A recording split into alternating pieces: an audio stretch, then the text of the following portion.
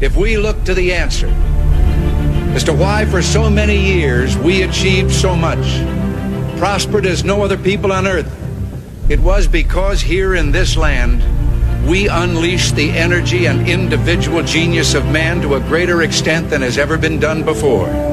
Those who say that we're in a time when there are no heroes, they just don't know where to look.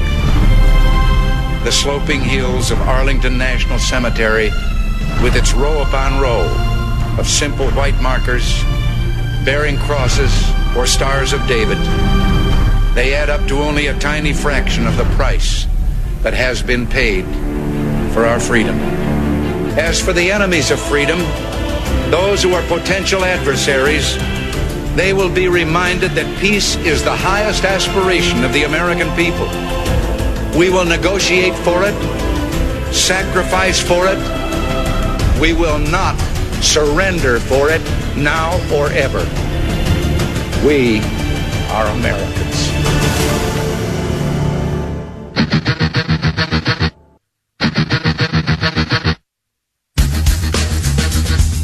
This is the Bob Frantz Authority on AM 1420. The Answer. It is indeed, and a good morning to you once again. Thanks for being with us. We get rolling now at 7 minutes after the hour of 9 o'clock on this Wednesday, the 15th morning of the 7th month of the year of our Lord, 2020. Appreciate you being with us. Coming up on the program today, we are going to be talking with Paris Dennard.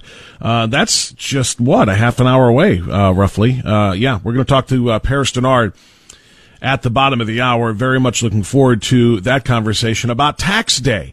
Today is the 15th of July. Normally it would be the 15th of April we would be talking about tax day and thus your taxes and the economy, et cetera, et cetera. But since, of course, everything was postponed and taxes were kind of given a bit of it's not a holiday, but obviously you've been given a lot more time to file your 2019 income taxes. Today is the deadline. July 15th was the extension that they gave us. So Paris Dennard is going to be joining us. Paris is very well known. He is a senior advisor with the RNC, as well as being an economist. He is also the advisor of Black Media Affairs.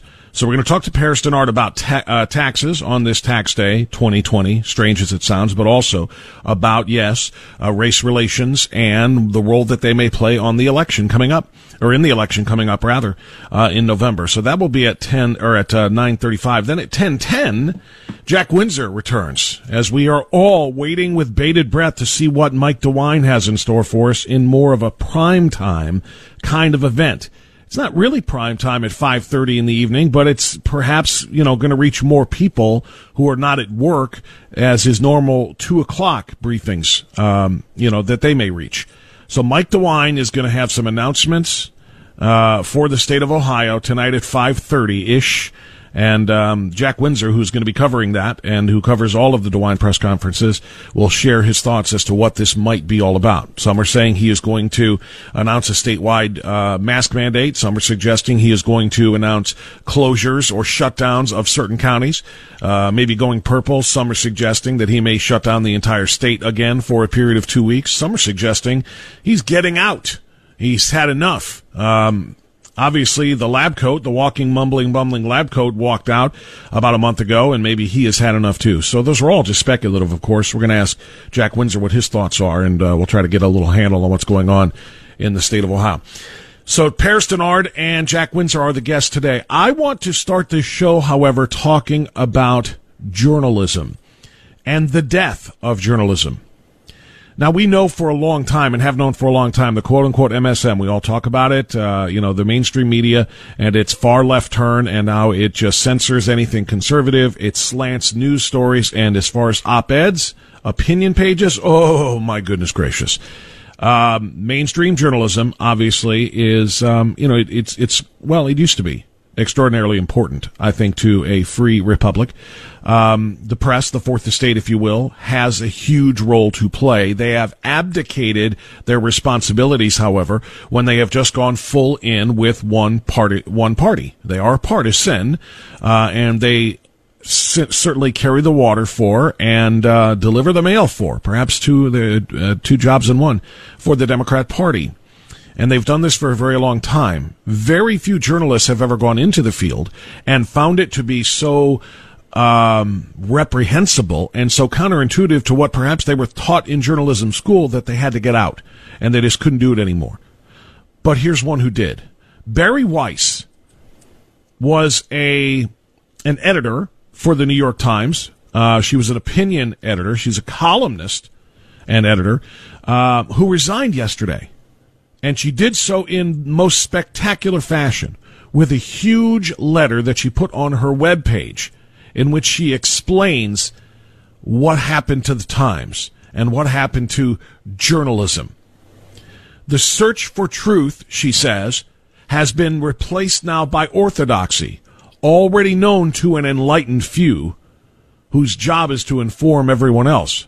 And obviously, she is speaking sarcastically, but realistically at the same time. She's speaking of the New York Times and most of the mainstream media, particularly the largest newspapers like the Times, Washington Post, Chicago Tribune, San Francisco Chronicle, LA Times, et cetera, et cetera. But she literally is explaining, what used to be the job of journalism, which is to find truth and report truth to the people in an unbiased fashion so that those who observe, read, watch, or listen to news coverage can make up their own minds based simply on facts presented, again, with an unbiased opinion, in an unbiased manner without an opinion. And even on the opinion pages, the opinion should be formed based on fact, not on personal orthodoxy or personal ideology. But as she said here, the search for that truth that used to be prevalent in journalism is gone. The enlightened few are, of course, the liberal editors and managers of these media organizations, primarily newspapers, who share and inform their enlightenment with others, rather than presenting facts and truth and allowing people to make up their own minds. And so that's why she wrote this letter to the New York Times, actually to, I think, everyone in America by way of the New York Times, to say this is what is going on and this is what has got to stop. And I feel like it is worth sharing with you. Again, I don't like to read full texts in their entirety, but I think sometimes it is warranted. And I think this is one of those times, especially because of the times between social media and traditional media, social media and far-left mainstream media. Conservatives and conservative viewpoints haven't got a chance. And so much of what we are told and what we are taught and what we are educated about by our supposed elites is going into people's memories and into their own mental vaults, and it is then coming out in the form of votes in election time. We are 111 days away from deciding on the future of this country, whether it's going to be capitalist and whether it is going to be free, or whether it is going to be tyranny, and whether or not it is going to be socialist with elements of Marxism sprinkled into it. We're 111 days away. And the media is going to play a huge role in deciding the election. There's just no two ways about it. They're going to play a huge role. They are all in with Joe Biden, even though they may not like or believe that Joe Biden is capable or fit for office. But they're all in because he's who emerged from the Democratic mess.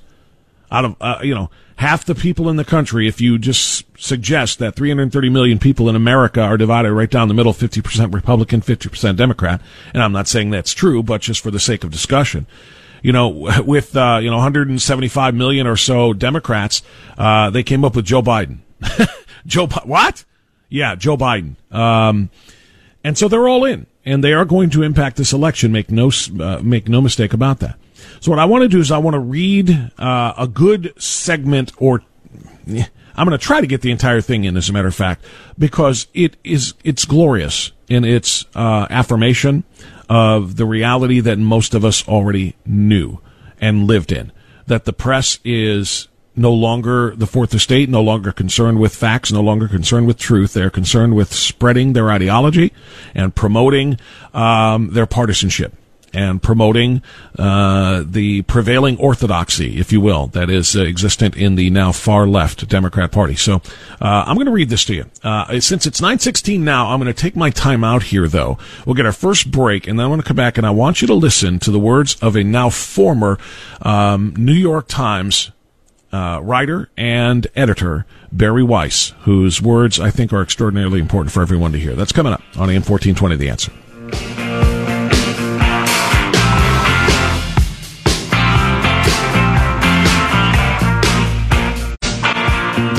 Now heard through downtown, through Greater Cleveland on 102.5 FM. It's the Bob France Authority.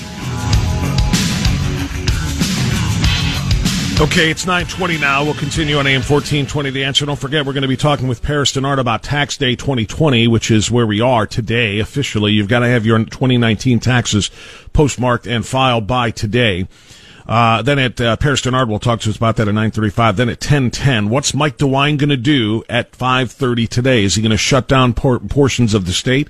Is he going to issue a statewide mask mandate? He's speaking at 5:30 to the state, and Jack Windsor will preview that with us coming up at 10:10.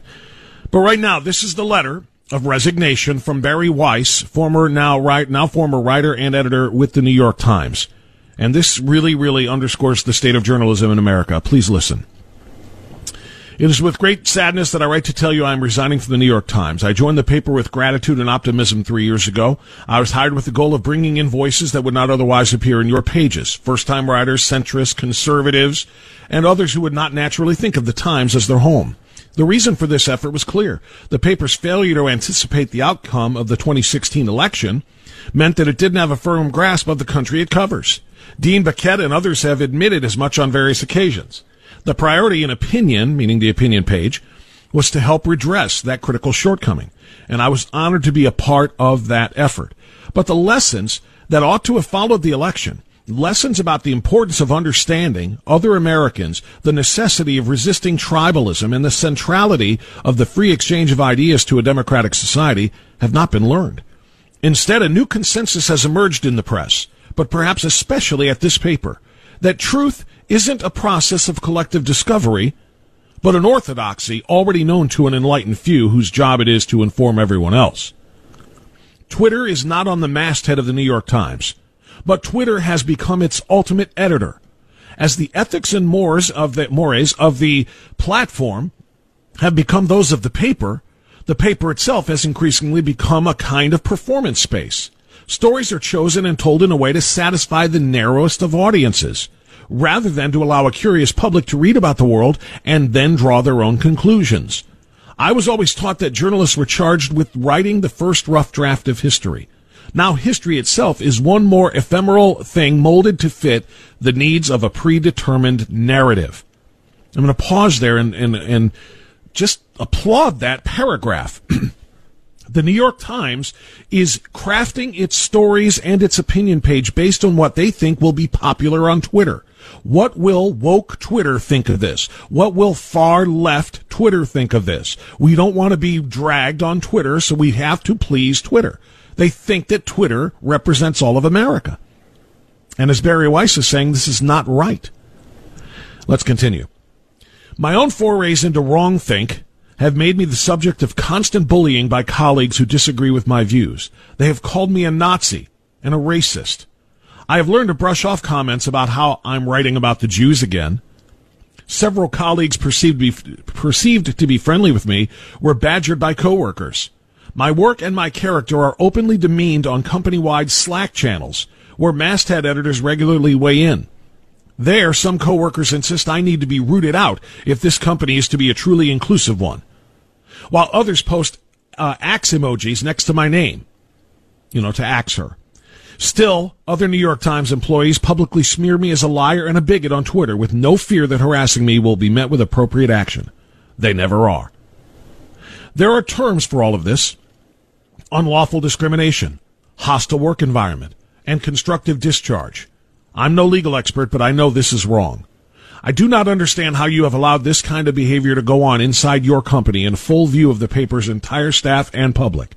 And I certainly can't square how you and other Times leaders have stood by while simultaneously praising me in private for my courage. Showing up for work as a centrist at an American newspaper should not require bravery. Part of me wishes I could say that my experience was unique, but the truth is that intellectual curiosity, let alone risk-taking, is now a liability at the Times. Why edit something challenging to our readers or write something bold only to go through the numbing process of making it ideologically kosher when we can assure ourselves of job security and clicks by publishing our 4,000th op-ed arguing that Donald Trump is a unique danger to the country and the world? And so self-censorship has become the norm. What rules that remain at the Times are applied with extreme selectivity. If a person's ideology is in keeping with the new orthodoxy, they and their work remain unscrutinized. Everyone else lives in fear of the digital Thunderdome. Online venom is excused so long as it is directed at the proper targets. Op-eds that would have easily been published just 2 years ago would now get an editor or a writer in serious trouble if not fired. If a piece is perceived as likely to inspire backlash internally or on social media, the editor or writer avoids pitching it. If she feels strongly enough to suggest it, she is quickly steered to safer ground. And if every now and then she succeeds in getting a piece published that does not explicitly promote progressive causes, it happens only after every line is carefully massaged, negotiated, and caveated. It took the paper only 2 days and 2 jobs to say that the Tom Cotton op-ed fell short of our standards. We attached an editor's note on a travel story about Jaffa shortly after it was published because it failed to touch on important aspects of Jaffa's makeup and history. But there is still none appended to Cheryl Stied's fawning interview with the writer Alice Walker, a proud anti-Semite who believes in lizard Illuminati. The paper of record is more and more the record of those living in a distant galaxy, one whose concerns are profoundly removed from the lives of most people. This is a galaxy in which, to choose just a few recent examples, the Soviet space program was lauded for its diversity. The doxing of teenagers in the name of justice was condoned, and the worst caste systems in human history include the United States alongside Nazi Germany. Even now, I'm confident that most people at the Times do not hold these views, yet they are cowed by those who do. Why? Perhaps because they believe the ultimate goal is righteous. Perhaps because they believe that they will be granted protection if they nod along as the coin of our realm, language, is degraded in service to an ever-shifting laundry list of right causes. Perhaps because there are millions of unemployed people in this country and they feel lucky to have a job in a contracting industry. Or perhaps it is because they know that nowadays standing up for principle at the paper does not win plaudits. It puts a target on your back. Too wise to post on Slack, they write to me privately about the new McCarthyism that has taken root at the paper of record. And this bodes ill, especially for independent-minded young writers and editors paying close attention to what they'll have to do to advance in their careers. Rule 1, speak your mind at your own peril. Rule 2, never risk commissioning a story that goes against the narrative. Rule 3, never believe an editor or publisher who urges you to go against the grain. Eventually, the publisher will cave to the mob. The editor will get fired or reassigned, and you'll be hung out to dry. For those young writers and editors, there is one consolation. As places like the Times and other once great journalistic institutions betray their standards and lose sight of their principles, Americans still hunger for news that is accurate, opinions that are vital, and debate that is sincere. I hear from these people every day. An independent press is not a liberal ideal or a progressive ideal or a democratic ideal. It's an American ideal. You said this a few years ago. I couldn't agree more. America is a great country that deserves a great newspaper. None of this means that some of the most talented journalists in the world still don't labor for this newspaper. They do, which is what makes the illiberal environment especially heartbreaking. I will be, as ever, a dedicated reader of their work. But I can no longer do the work that you brought me here to do, the work that Adolph Oakes once described in that famous 1896 statement, to make the columns of the New York Times a forum for the consideration of all questions of public importance, and to that end, invite intelligent discussion from all shades of opinion. Oakes' idea is one of the best I've ever encountered, and I've always comforted myself with the notion that the best ideas win out. But ideas cannot win on their own. They need a voice. They need a hearing. Above all, they must be backed by people willing to live by them. Sincerely, Barry. That was the complete resignation letter of Barry Weiss to the New York Times, and she wrote it on her blog page so that the world can read it. This is the reality. Don't you ever again condemn Donald J. Trump for calling the press the enemy of the people, the liberal press, the mainstream press. Because now from inside the walls of the New York Times, you hear a lone voice. And this isn't the only one, but this is perhaps the best expression of it, but a lone voice saying, we're not doing this right. I am trying to be honest and provide a different shade of opinion as a centrist, and I am called a Nazi and a racist. My story's spiked. I am afraid to speak truth. And everybody else that agrees with me is afraid to say so publicly because they will lose their jobs. And in a country with millions of unemployed right now, they can't afford to do that. So what do? They go along with the progressive ideology masquerading itself as journalism at the New York Times. It was bold, it was courageous, and it was accurate.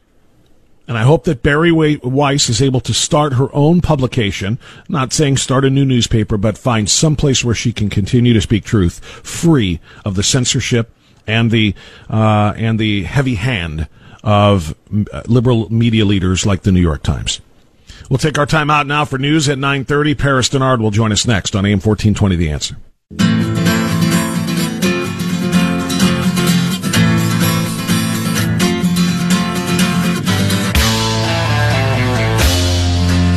Okay, 9:36 now. We continue on AM 1420 The Answer. We'll pivot away from the media for a moment. Although, by the way, little forward promotion of my next guest, not the one who's coming on now, but at 10:10, Jack Windsor is going to be joining us. And Jack Windsor is the subject of some very intense scrutiny from the New York Times, the same New York Times article that Bari Weiss just resigned from with that extraordinarily enlightening letter. But the New York Times is coming after Jack Windsor. Jack Windsor, of course, is the WMFD reporter in Mansfield who is telling the truth about all of the lies of Governor Mike DeWine. And the New York Times is coming after him, and Jack will tell us about that at 10:10, among other things scheduled for that conversation. But for now, we want to talk about your taxes and about tax day and perhaps about the future of taxation in America. That will, of course, depend on what happens on November 3rd. Joining us now is Paris Dennard. Paris is a senior advisor with the RNC of Black Media Affairs, and he can talk to us about a whole host of these issues. Paris, good to have you on the program here in Cleveland. How are you? I'm great. Thanks for having me. Pleasure to have you. Thanks for coming on. So let's just hit the tax part of this first. It's a little odd to say Tax Day 2020 is on July 15th, but that was the pushback from April 15th due to the COVID-19 pandemic and everything else that may have delayed people's ability to pay their taxes or even file. So it's got to be done by today. And the question is what will the taxes look like next year at this time if Joe Biden becomes president of the United States? Well, first of all, it's important for us to remember that I think it was very responsible and wise for the administration to move tax day because American people had a lot of struggles and issues in the early parts of COVID-19. There was a lot of confusion. So it was a smart thing to do to move it. And so that's just the responsiveness of this administration.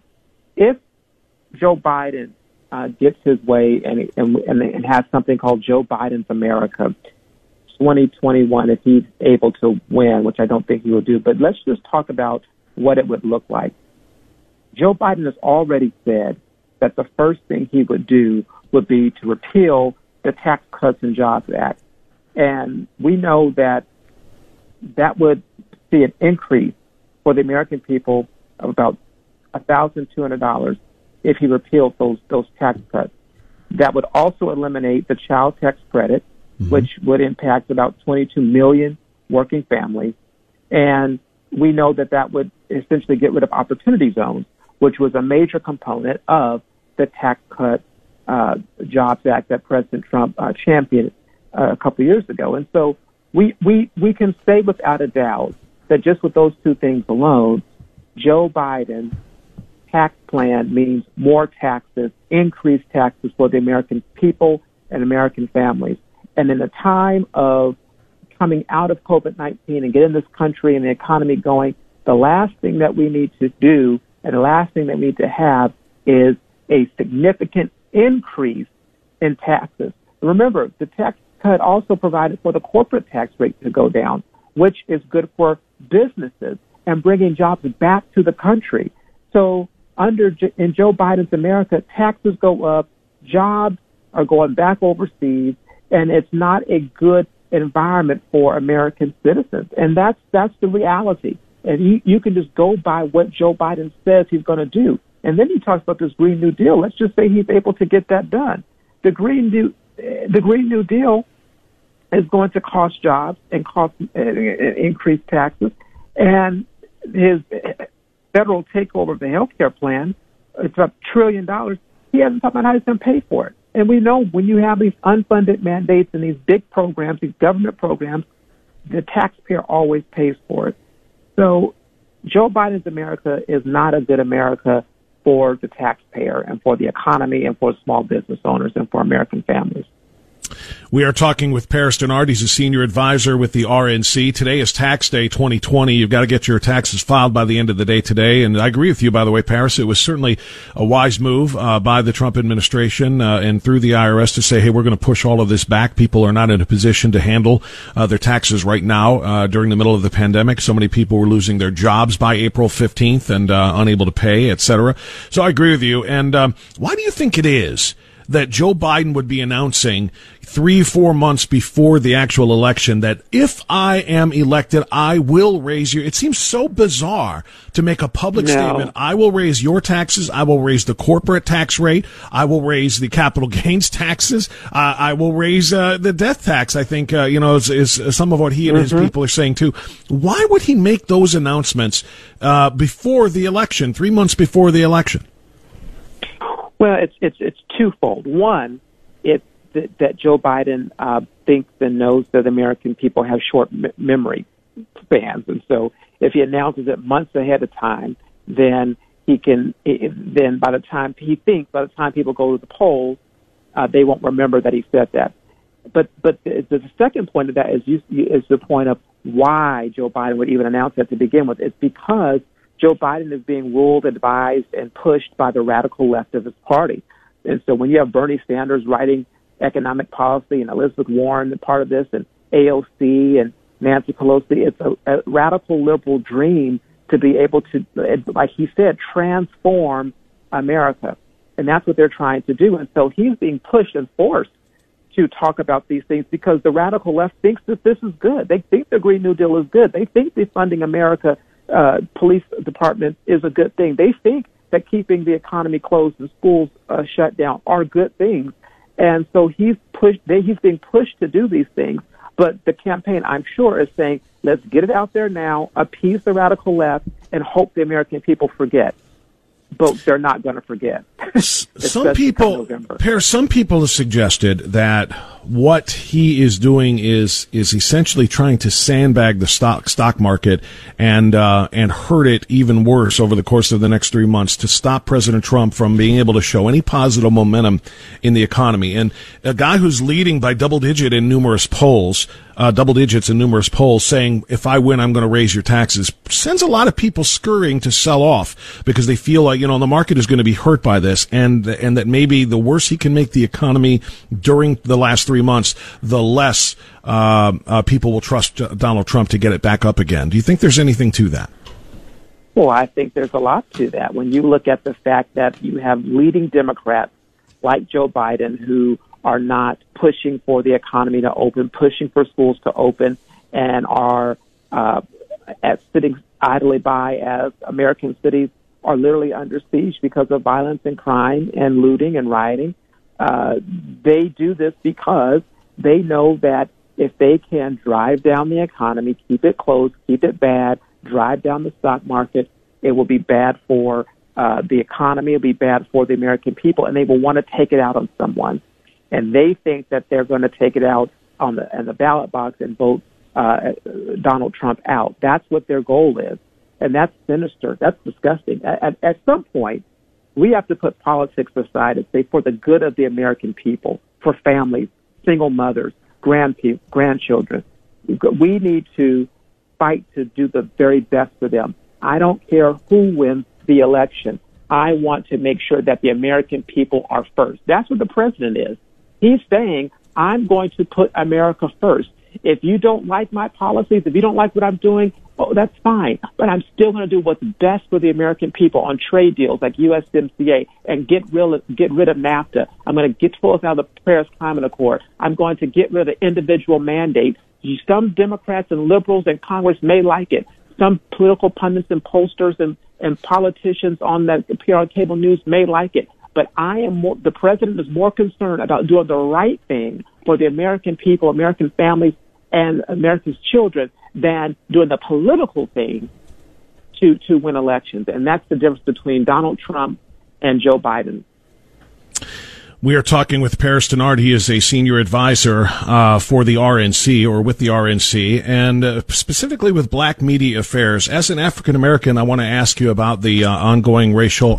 We can't even call it tensions now, Paris. I mean, we're talking about riots over race in the streets. Obviously, George Floyd's terrible death, which no one I still haven't found a single person in America publicly on social media or traditional media or even in private conversations say that there was that something wasn't horribly wrong with the murder of George Floyd.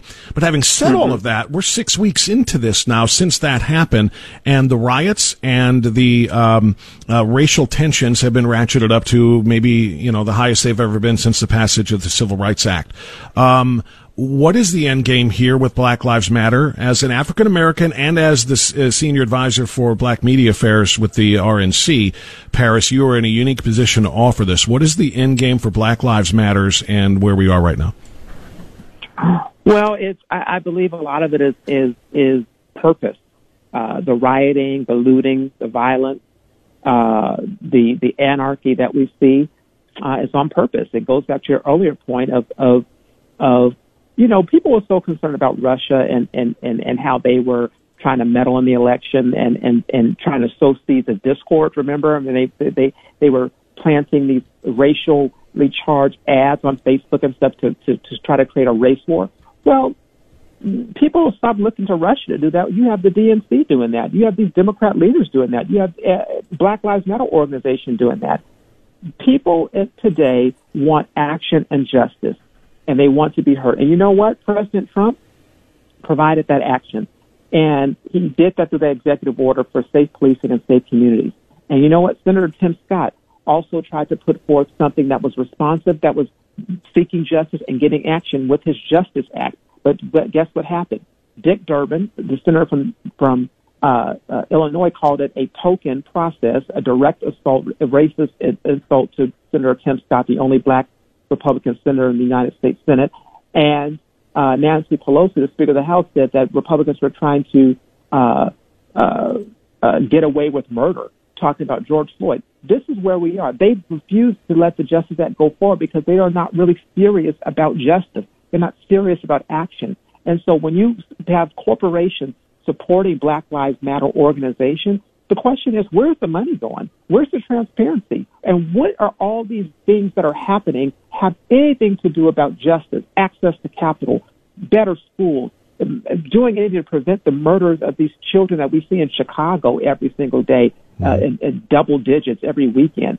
That is what is really at stake, but that's not what you see out of this liberal leadership. That's not what you see out of Black Lives Matter organization. It's not what you see by anybody who is sitting there saying, defund the police. Because when you defund the police, when you have that as your mantra, you are actually hurting the very communities, the very people, the very neighborhoods that need the most protection and help and safety that comes from having law enforcement there that is there to protect them and serve them and to keep their communities and their families safe. There's a reasonable expectation to know that when your child walks out and goes to the playground or goes to school, if the schools are allowed to open, that they should return home safely and not get shot.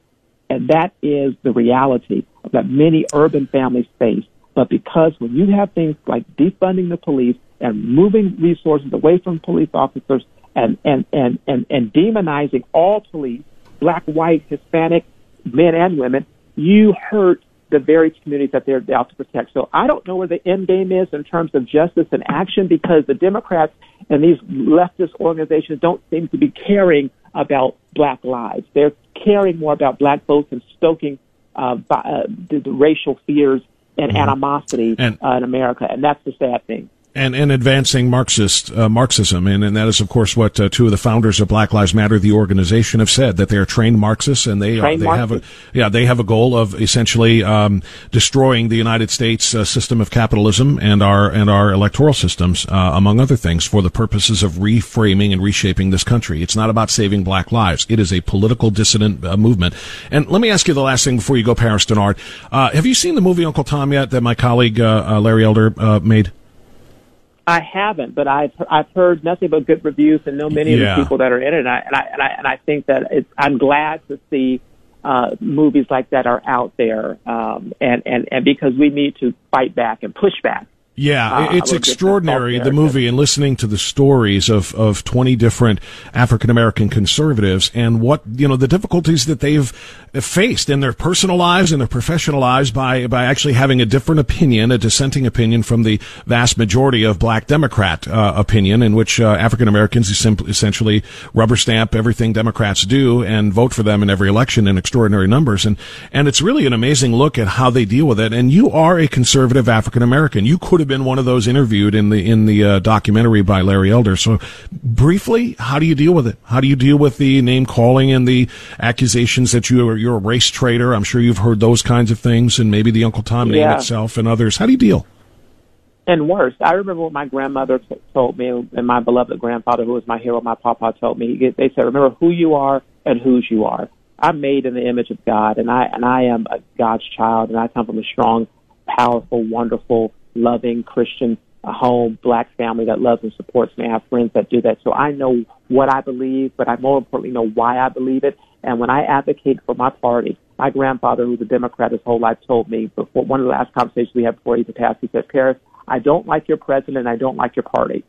He said, but I love you, and I love you in the Republican Party. So stay in the Republican Party and keep fighting in that for our people. And that's exactly what I'm doing. So I'm not moved by the ignorant claims from the mob on the left or black liberals who come after me, because I know what I'm doing and why I'm doing it. I know who I am and who I serve.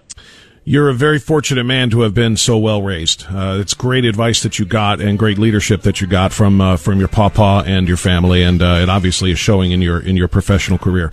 Paris Dennard, senior advisor of the RNC. Thanks so much for your thoughts on the tax situation and the racial situation. We appreciate it, and hopefully we can talk again. I really hope we do. Thank you so much for your leadership. Thank you, sir. God bless. That's Paris Dennard on AM 1420. The Answer. It's 9:52. We'll take a quick time out here. Maybe squeeze a call in or two before the top of the hour. Jack Windsor after the top of the hour with a preview of Mike DeWine's address tonight to the state of Ohio. That's coming up. 'Cause I'm the tax man.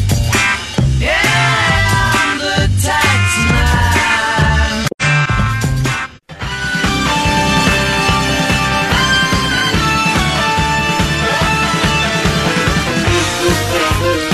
All right, it is 9:57. Thanks for being with us on AM 1420, The Answer. So I was asking Paris Dennard about Uncle Tom, the movie. If you have not yet seen it, and he had not either, you really, really need to, and you can do so at UncleTom.com, and you can save 20% on the price of that film with the promo code Cleveland. This is just, this is the thing that leftist Democrats don't want you to see. The stars of the movie, as I said to Paris Dennard, are the people they don't want you to hear from.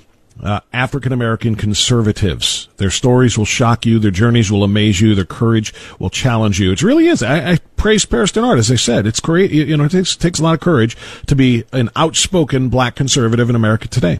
And you'll understand more when you watch the movie, UncleTom.com.